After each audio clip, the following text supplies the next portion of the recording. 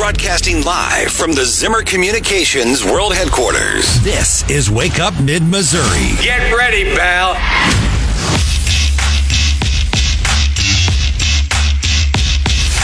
What we see is a broader battle between civilization and barbarism. The barbarism is led by an axis of terror. The axis of terror is led by Iran. It includes Hezbollah, Hamas, Houthis, and their other minions. That's Benjamin Netanyahu, the Prime Minister of Israel, talking about just the terrible things that have gone on over in Israel and the evil that we face in the world. Welcome back to Wake Up Mid-Missouri. I'm Mark Ellinger, sitting in the big chair, along with producer Hannah. Hello. And John Marsh. Good morning. Good morning.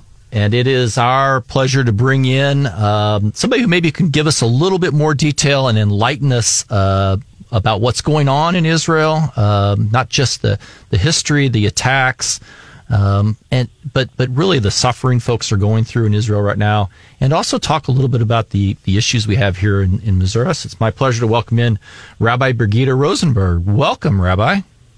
Good morning. Thank you. Well, thanks so much for coming on the show. Look, it's been a really tough time for the Jewish American community, but kind of pales a little in comparison to the tough time that it is for Israelis currently. You're really tied into the Israeli American community, and maybe give folks out there a little bit of an understanding of just what people in Israel have had to live through up until these attacks, these horrible attacks occurred on October 7th. Okay. So I will say before the October 7th attacks, look, the reality is down in the Gaza envelope, the border with Gaza, Israelis, especially in the south, have had to deal with every so often a barrage of rocket attacks that have come from Hamas from the Gaza Strip. And so most folks in Israel are, I guess, pretty used to the fact when the sirens go off, they go into safe rooms. When I talk about safe rooms, one of the things that we don't think about in the United States is that it is now required by law in buildings and homes that are built in Israel that there has to be a safe room. A bomb shelter is built into every home. And typically that room is a bedroom. And the idea is that when the sirens go off, everybody in the family in the home goes into that bedroom. They're able to close the door, close windows, and so on. And they become shelters. And so it's a reality. And that's been that way for a long time. And what's really happened, Hamas has, vowed the entire destruction of the state of Israel and everyone in it. What allowed this kind of October 7th massacre to occur, and how does the state respond to that? I will say yes, the Hamas charter does say that it calls for the destruction of the state of Israel. What allows for or causes what happened on October the 7th happen? That's a great question. I mean, in terms of what went on the Israeli side and what was missing, certainly Israel's going to be dealing with that. But Israel right now is focused on fighting this war and rooting out Hamas. And when the war is over, then my guess is there'll be a lot of people who are going to be called to have to talk about what went wrong, what happened to the border security, why didn't anybody know this was going to happen, how were 3,000 Hamas terrorists able to infiltrate this border that is typically pretty well secure. In terms of, what Hamas did, it was, there are no words. There are no words for what we saw, for the brutality, for the rape, for the decapitation, all of that, and then taking, 240 hostages. These are not, while there are a few soldiers, the majority of them are civilians. They have a 10-month-old baby. So how is Israel supposed to respond? How is any sovereign nation supposed to respond? When you take captive, when you come and do that much destruction in one day, how else does somebody respond than to attempt to root out that evil? And that's what Israel's attempting to do, and trying to find those hostages, bring them home. I mean, it's really a situation of, I mean, there is actually good and evil in the world, and perhaps what happened on October 7th, if there's any silver lining, will allow us to know that we can see the face of evil. Ultimately, however, this has kind of become a argument of context in certain parts in the United States and around the world to try to justify or explain the horrors that Hamas did. We've seen some of that now start to filter through in the United States, in the Capitol. Context is important, but there's a lot of context I think people are missing, and maybe you can enlighten us on some of that, because I think there's a lot of context from the Israeli side that's missing in that discussion. Tell me a little bit more about what you're asking. Well, Sorry. I mean, look, there's a history of the wars. There's, from 47 forward, there's always been this attempt to destroy Israel. And, yes. That's never talked about. The hostages are never talked about in these protests. There's a false equivalency to try to use words to justify evil. And that's creating a problem globally for Jews, but I think for all free-loving people. Absolutely. Look, I think the reality is most people don't seem to care about history. What people forget is that in 1947, the United Nations voted for two states. There was to be a Jewish state and an Arab state created side by side. Israel, the Jewish state, said, okay, and it was on 50% less land than, what they wanted, but they said, great. They accepted the state they created. And right afterwards, 5 Arab countries attacked, and we went into the War of Independence. And so what has happened throughout history is that, there's continual attacks from Israel's neighbors. Between 1948 and 1967, I think it's important for people to remember that Gaza was under Egyptian control. These same people that are in Gaza were under Egypt, and Egypt hasn't done anything. The same for the West Bank until 67. And then Israel, between 67 and 2005, yes, was in control of Gaza. And since 2005, Israel has not been in control of Gaza. So many people continue to talk about this occupation, but there is no occupation of Israel over Gaza. Israel has had to protect its borders. At times, Israel has had to put in a blockade, trying to keep weapons out of Gaza. But there are 2 borders onto Gaza. Egypt can also help. And the question has been, why hasn't Egypt done more? And why has the world only pointed toward Israel? And I think the context is people don't know history. We're speaking with Rabbi Birgitte Rosenberg of the United Hebrew Congregation up in St. Louis. Shalom, Rabbi. I have friends in Clayton who attend temple in Clayton and all. I talked to them not long ago after this all occurred and said, what's security like at the synagogue and all? And they said, hey, we've had heavily increased security since the shootings at the temple in Pittsburgh and all. Can you address that and where the mindset is? I know the police in Clayton have even been there at Shabbat services. So absolutely. Look, synagogues across the United States have had security, many of us well before 2018 with as you mentioned, the synagogue shooting at Tree of Life in Pittsburgh. But definitely since then, our security budgets are tremendous. Most synagogues do have uniformed officers and have more security than what people can actually see. And look, since October 7th, all synagogues, Jewish institutions have been on heightened alert. And we are working, I would say most congregations around the country with law enforcement officials just to help us maintain our safety. And Rabbi, up in St. Louis just recently, I guess the day before yesterday, there were some pretty big protests that seem to have a fairly violent tinge to them. We've seen some real violent protests in other parts of the country, including death out in California at one of the protests of an elderly Jewish man. how do Americans and how does your congregation deal with the day-to-day understanding that they go to work, they go to school, and yet there's this kind of protest and hatred out there? It's hard. I would say it's difficult. The hard thing for people to understand is, October 7th happened. It didn't happen in a vacuum for the Jewish community. With regard to Israel, it's such a central part of our faith tradition. And I would say for most American Jews, we're connected by 2 or 3 degrees, sometimes 1 degree of separation from Israel and Israelis and what's going on.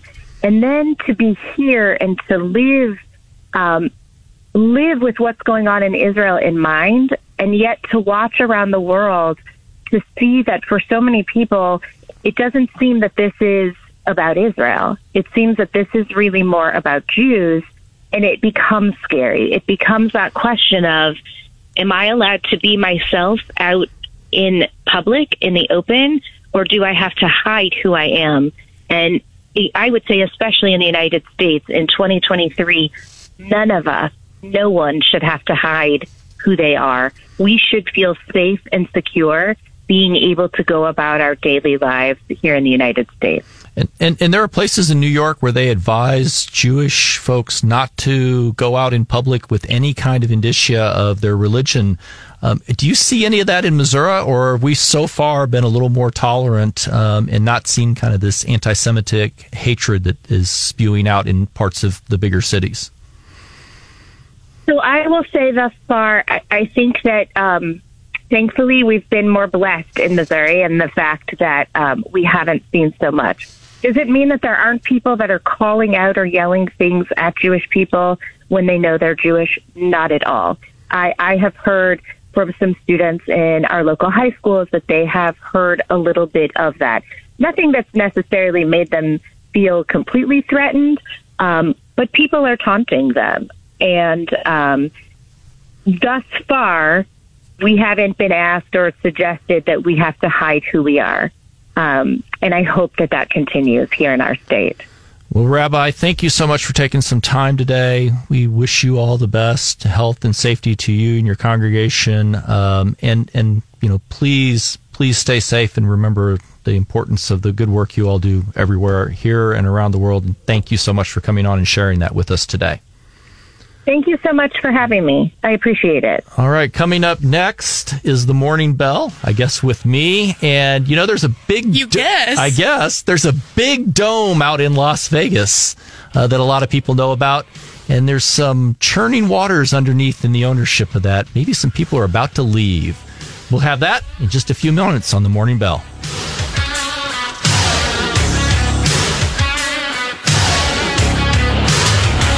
This is Wake Up Mid-Missouri. Their words are their responsibility. What you think, that's on you. This is Wake Up Mid-Missouri.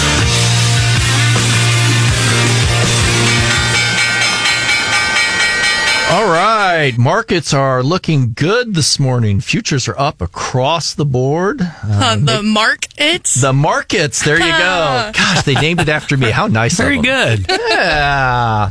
It's looking good. There's lots of green. I like seeing green across the board. Just kind of makes you feel happy, doesn't it? It's better than seeing all that red that pops up. Microsoft hit an all-time record high. OpenAI is just killing it for them. And if you've got Microsoft stock out there, you're making a mint right now because it is just cruising to the stratosphere. But if you're a Netflix person, are you a Netflix person, Hannah? My parents are a Netflix person for me. Until recently, Netflix cracked down on it. Well, and now they're going to raise prices again. So that's why I parted company with them. They're making lots of money, but they're just raising prices left and right. So not a surprise at that, right? Streaming platforms always say that they're cracking down on password sharing, and I always roll my eyes and like, whatever.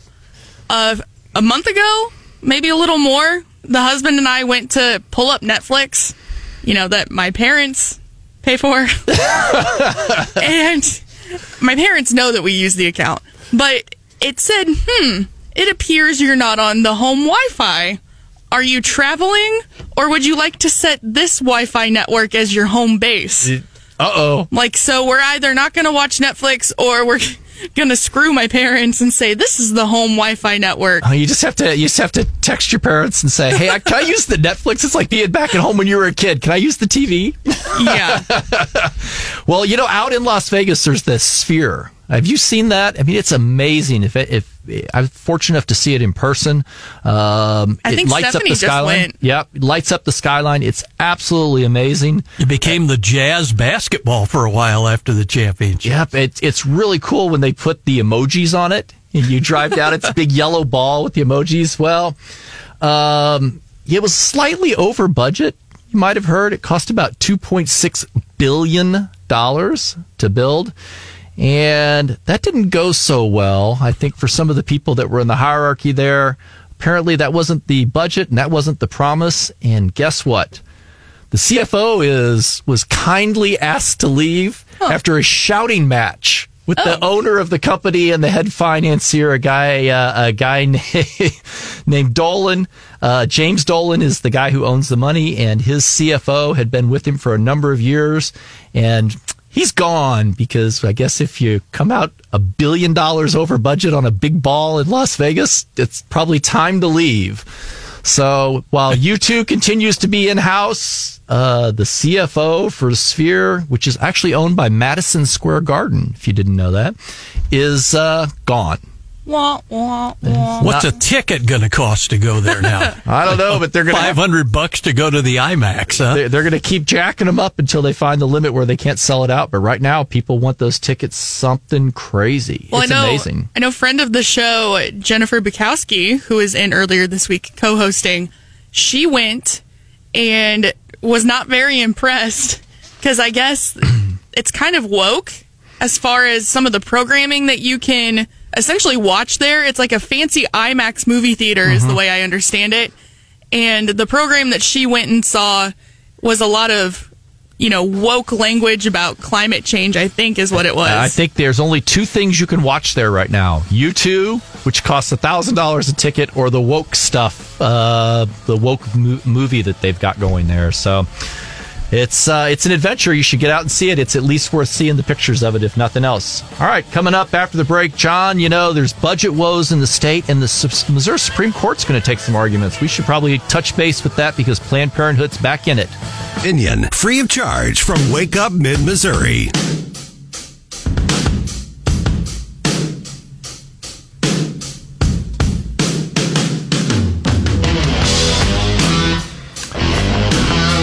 Welcome back to Wake Up Mid-Missouri. I'm Mark Ellinger in the big chair for another half hour, joined by producer Hannah. Hello. And John Marsh.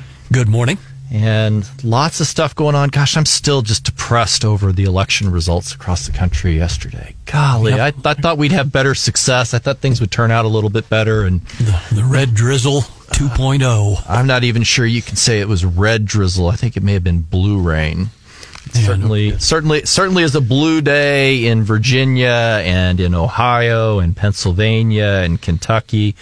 I guess only Mississippi is the bright red spot left out there. We kept the governor's race for once. And that that was closer than what we expected. It is, that Mark, there's a sizable amount of the population. And I know this is going to be hard for our listeners to understand, but they're not going to agree with, they're not going to disagree with what I'm saying. They're going to disagree from the perspective of the other people. There are a lot of people out there who think this is President Biden is awesome.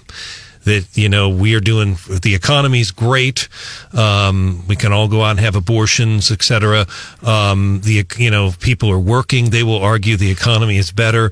They will downplay inflation. They will make it sound like it's not. The point of the matter is that there are more, in 1976, when inflation was going on, the media really hit Gerald Ford hard.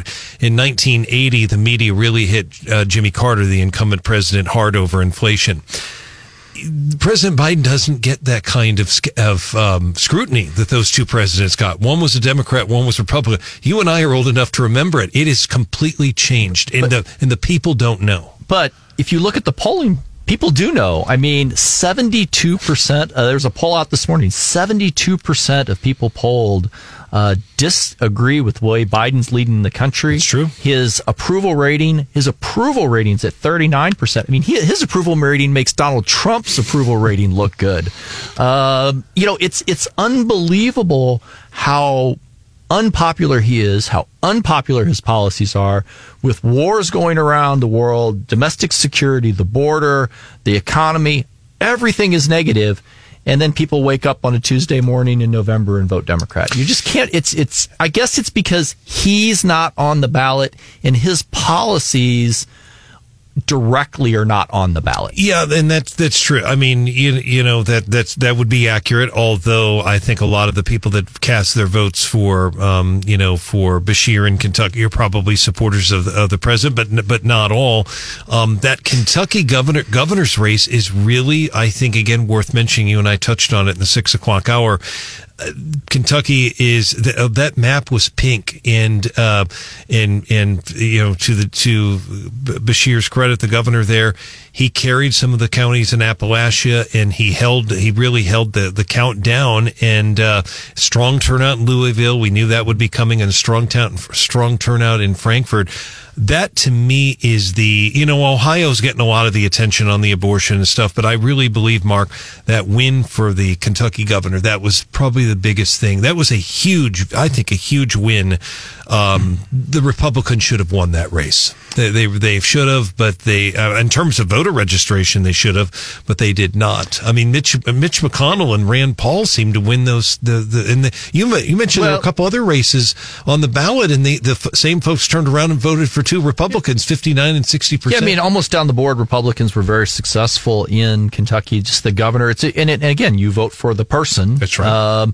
We struggle, I think, sometimes, particularly in light of the environment we're in right now, where you don't get to vote against somebody. You actually have to vote for somebody. You look at a ballot, and it doesn't say not Joe Biden. It says Joe Biden has another name on there. You have to pick who you're voting for.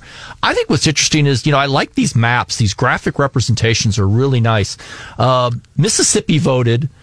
Tate Reeves was under a bit of a scandal with the Brett Favre issue, that it was actually his predecessor. It wasn't Reeves himself, but he kind of got caught up in the scandal on it. You have to get 50% plus one vote in Mississippi, or you go to a second runoff election. That's right. He got, as of now, about 51.8% in a deep red state. That's right. And yet, I love looking at the map, because if you can imagine the state of Mississippi, the Mississippi River runs down the east side of that state. That's right. And the entire length of the Mississippi River, the delta, is entirely blue. And the entire eastern half of the state, with the exception of a couple of counties, is entirely red. I mean, it is, if you look at a state and you want to see a divide, right, it's not the polka dots like we get in Missouri. It's a divide right up and down the state. And we forget every state is unique. And that's what makes it different. It is. And and you and I think the same way on those maps. That's very interesting. But again, the Democrats overperformed in that race. I mean, Mississippi, when I was very, very young, would have been Democratic, but it was trending. I mean, when Ronald Reagan, actually, I remember him announcing his campaign. It was down in the state of Mississippi. It was, but the Democrats have not done well. And for the Mississippi GOP governor to essentially get 51% of the vote, that is, Presley almost won that race. Presley easily could. What is Elvis's cousin? Come on. but ran an interesting race. But no, so yes, they could have. And it seemed to me that the Democrats, Mark and John, put a lot of resources, and they were successful in Virginia, obviously with the legislature, or the House of Delegates, whatever they call it there. But they were obviously very, very focused on Ohio, and definitely Kentucky. I wonder if the Democrats, and I know some came in, but if the Democrats had focused more on Mississippi, if they could have turned that race. I don't know. But you're right about that Mississippi River Delta. Those, by the way, that's some of the poorest areas anywhere in the state, or I would argue in the entire South. Yep. And they definitely they went for Presley. Yeah, and we've seen that consistently. The Delta has always been a stronghold ironically, of Democrat votes, considering the history of the Democrat Party, particularly the history of the Democrat Party in the South. I mean, which was the party of Southern Jim Crow. Democrats and the Lyndon Johnson crowd. What I can't remember was it George Wallace that said segregation now, segregation forever? Yes. I mean, that's Alabama. his, Yeah. Alabama. Yeah, I mean, But yeah. the desegregation of schools down there, all of that was done by Republicans, and yet that area just votes reflexively Democrat. It's kind of shocking when you think about it. It's not a whole lot different than we have in Missouri. I mean, St. Louis and Kansas City have been run in the ground and by Democrats, and we just keep putting more Democrats in. In the poor, I would say that and you're right about Kansas City and St. Louis have obviously strong Democratic support, but the difference between Mississippi and at least right now, and we'll see what happens. Maybe abortion will have a difference. I don't know, but you look, Mark, at the maps of Missouri, and outside of Columbia and Columbia, Boone County, I would say Columbia more than Boone County, St. Louis, Kansas City, and then a little bit of Springfield inner city. The rest of the state has been bright red. It has been for a while. It has been. I would say since 2016.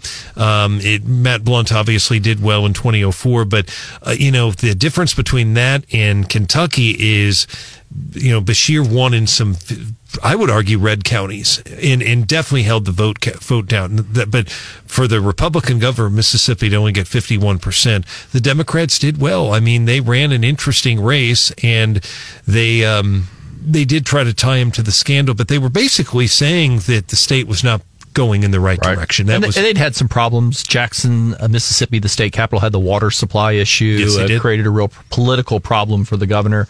And they ran out of ballots in some areas yesterday, too, which definitely wasn't good. And the abortion issue is going to have implications. I mean, it's going to have real implications in Missouri now. We've got all this litigation going on dealing with abortion, the ballot titles on the various initiative petitions. One of those, I think the one thing I take away is the Democrats will be foolhardy not to push one of those and get it on the ballot, because there's a real opportunity to do some things with voter turnout and defining candidates, and that only hurts Republicans.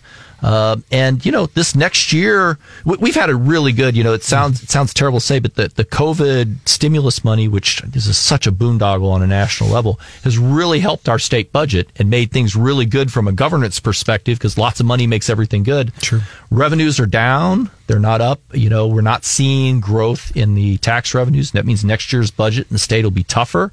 Going into an election year, a Republican administration, a Republican House and Senate, a tougher budget, that abortion measure gets on the ballot, you could really potentially have some impact, maybe not in the governor's race and maybe not in the U.S. Senate race, but boy, in a lot of state Senate and state rep races, it could really make a difference. Do you, and I've definitely heard that, and we're out a year right now, but is there any possibility where it puts Crystal Quaid in the governor's mansion? I mean, she is, one thing about her, Mark and John, I've interviewed her many times. She always was willing to talk to the press.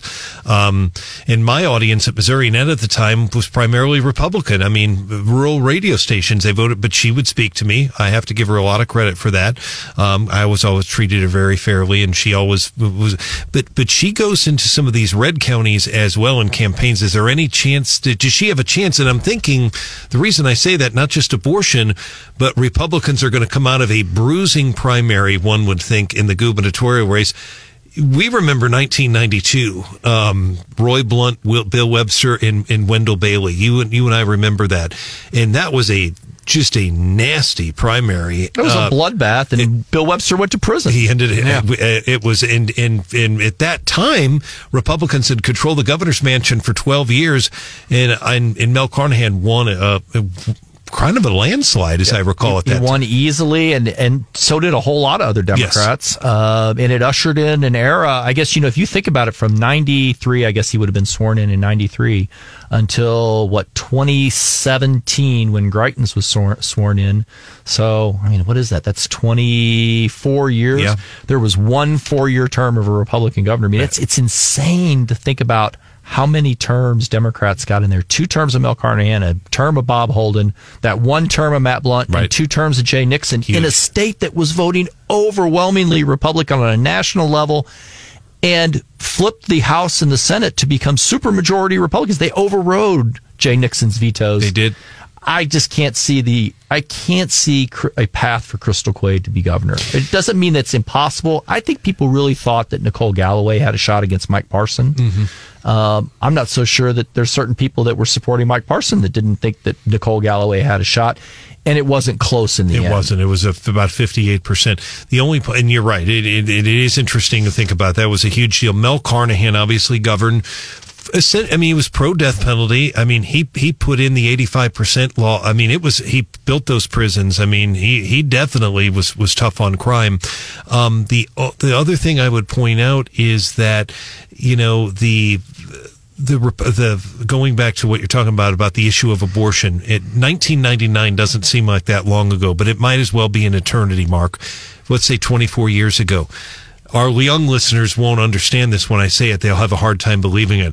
But the fact of the matter is that a Democratic legislature, House and Senate, Democratic-controlled legislature overrode a Democratic governor on a veto on a partial birth abortion bill. That was done not 124 years ago, 24 years ago. You and I remember it. It was a big deal. And Governor Carnahan and a lot of those Democrats got along. They didn't agree on abortion, but they tried to agree on other issues. But the fact is they overrode him. Republicans voted to override as well. That's how much it's changed politically. That it might as well be 150 years ago. You know, that's the abortion issue. If you'll recall, Democrats joined with Republicans. I think it was still a Democrat majority to pass concealed carry. That's right. Over a Democrat governor veto. 2003. That was yes, and there were at that time. That's Maurice Lawson was one of them. That's right. Yes. Okay, think back to the 90s, guys, and thinking about guys like Danny Staples and Rod Jetton and all those people. How times have changed, I guess, huh? It sure has. It's changed a lot. Well, time is changing on us, and we need to take a break. We'll come back with some leftovers.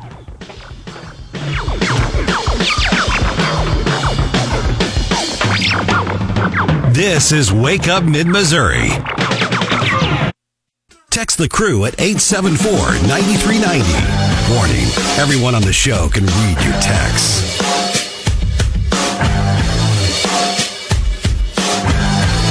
Here's a big old serving of leftovers. Enjoy. All right, leftovers. By the way, the text groove is really upset about my Missouri.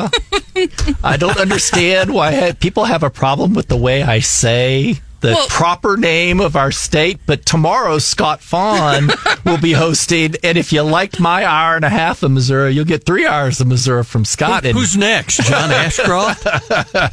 It's just funny because, you know, Stephanie and I like to give you a hard time about it, and I cringe just a little bit, but I don't get actually angry about it like some of our texters this morning. So, next show is going to be interesting for a couple of our Wake Up family members out there. I never knew it was such a hot topic until I started saying it on the radio. Go figure that out. Well, John, do you have any leftovers? Yeah, this is a pretty big one. Jefferson City Medical Group and Anthem Blue Cross Blue Shield have finally reached a contract agreement, because when we talked to them, JCMG has about 30,000 patients in mid-Missouri, so that means they'll remain in network. And if they hadn't come to terms, folks have been paying those out-of-network costs, might even had to travel outside mid-Missouri to get care. So that's good if you're news. an Anthem Blue Cross Blue Shield guy and you go to Jefferson City Medical Group, you are good. There you go. I guess people are happy now in Jeff City with that. Hannah? I had a story that was runner-up for What's Hot with Hannah, because, of course, John knows this. I like to do weird animal stories.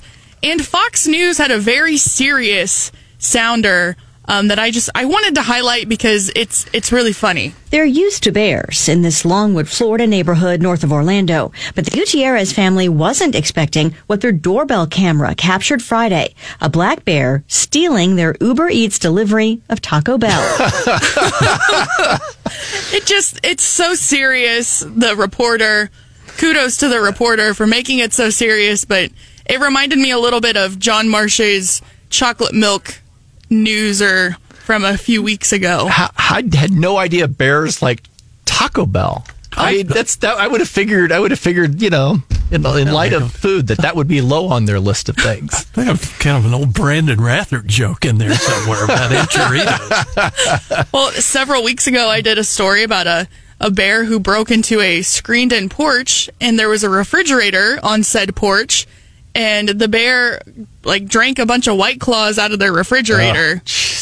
They're not picky. It's a drunk bear right there. Hey, one other item, Missouri Supreme Court today will take oral arguments on the defunding of Planned Parenthood, Part 2 or 3. Or 12. Yeah, I mean, the legislature has tried to defund Planned Parenthood so many times and has been unsuccessful. This is the second or third time that it's gone to the Supreme Court. They're taking arguments this morning. I believe they're at 9:30 in Jefferson City. It'll be interesting to see how that turns out. Wow, all the way back to the days of Jack Danforth, huh? Yeah, and they've tried to defund it in the appropriation bills, and it's hard to do, and they've been hung on it. But I guess we'll see if it works this time around. Well, I think we managed to survive without Stephanie. We did it. Yeah, tomorrow Scott Fawn will be on, and Stephanie will be co-hosting. And we'll see you somewhere down the road. Happy 248th birthday on Friday to the United States Marine Corps.